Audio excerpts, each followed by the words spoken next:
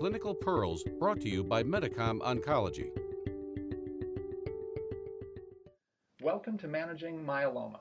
I'm Dr. Jacob Laubach, and I'd like to briefly review whether or not you should be concerned about second primary malignancies associated with lenalidomide maintenance in the transplant and non-transplant settings. In the post-transplant maintenance setting, two randomized clinical trials, the IFM 2005 and the CALGB 100-104 trials, demonstrated an increased risk of second primary malignancies in patients who received lenalidomide maintenance.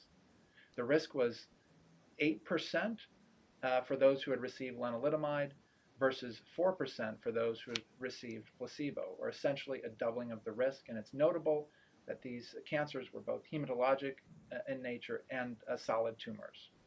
It's also important to note that in both of these trials, there was a progression-free survival benefit associated with the use of lenalidomide, and that in the CALGB 100-104 trial, there was a significant overall survival benefit.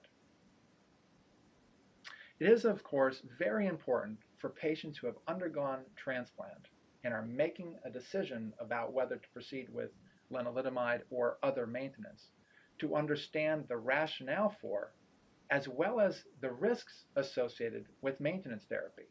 Second primary cancers in the case of lenalidomide, but also other potential risks. It's been my experience in the clinic that data on the risk of second primary cancers affects patients differently.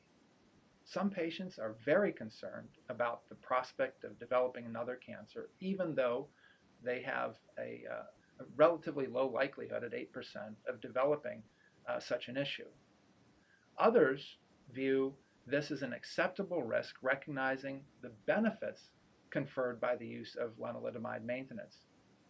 At the end of the day, we make these decisions together, and if a patient cites significant concerns about the use of lenalidomide maintenance, we pursue other options. On the flip side, if patients view this as an acceptable level of risk, we proceed typically with lenalidomide maintenance. The key thing is to be working in collaboration or conjunction as a team between the patient and their physician. Don't forget to subscribe to the Medicom Oncology podcast channel for more clinical pearls. And be sure to visit managingmyeloma.com for more practice resources.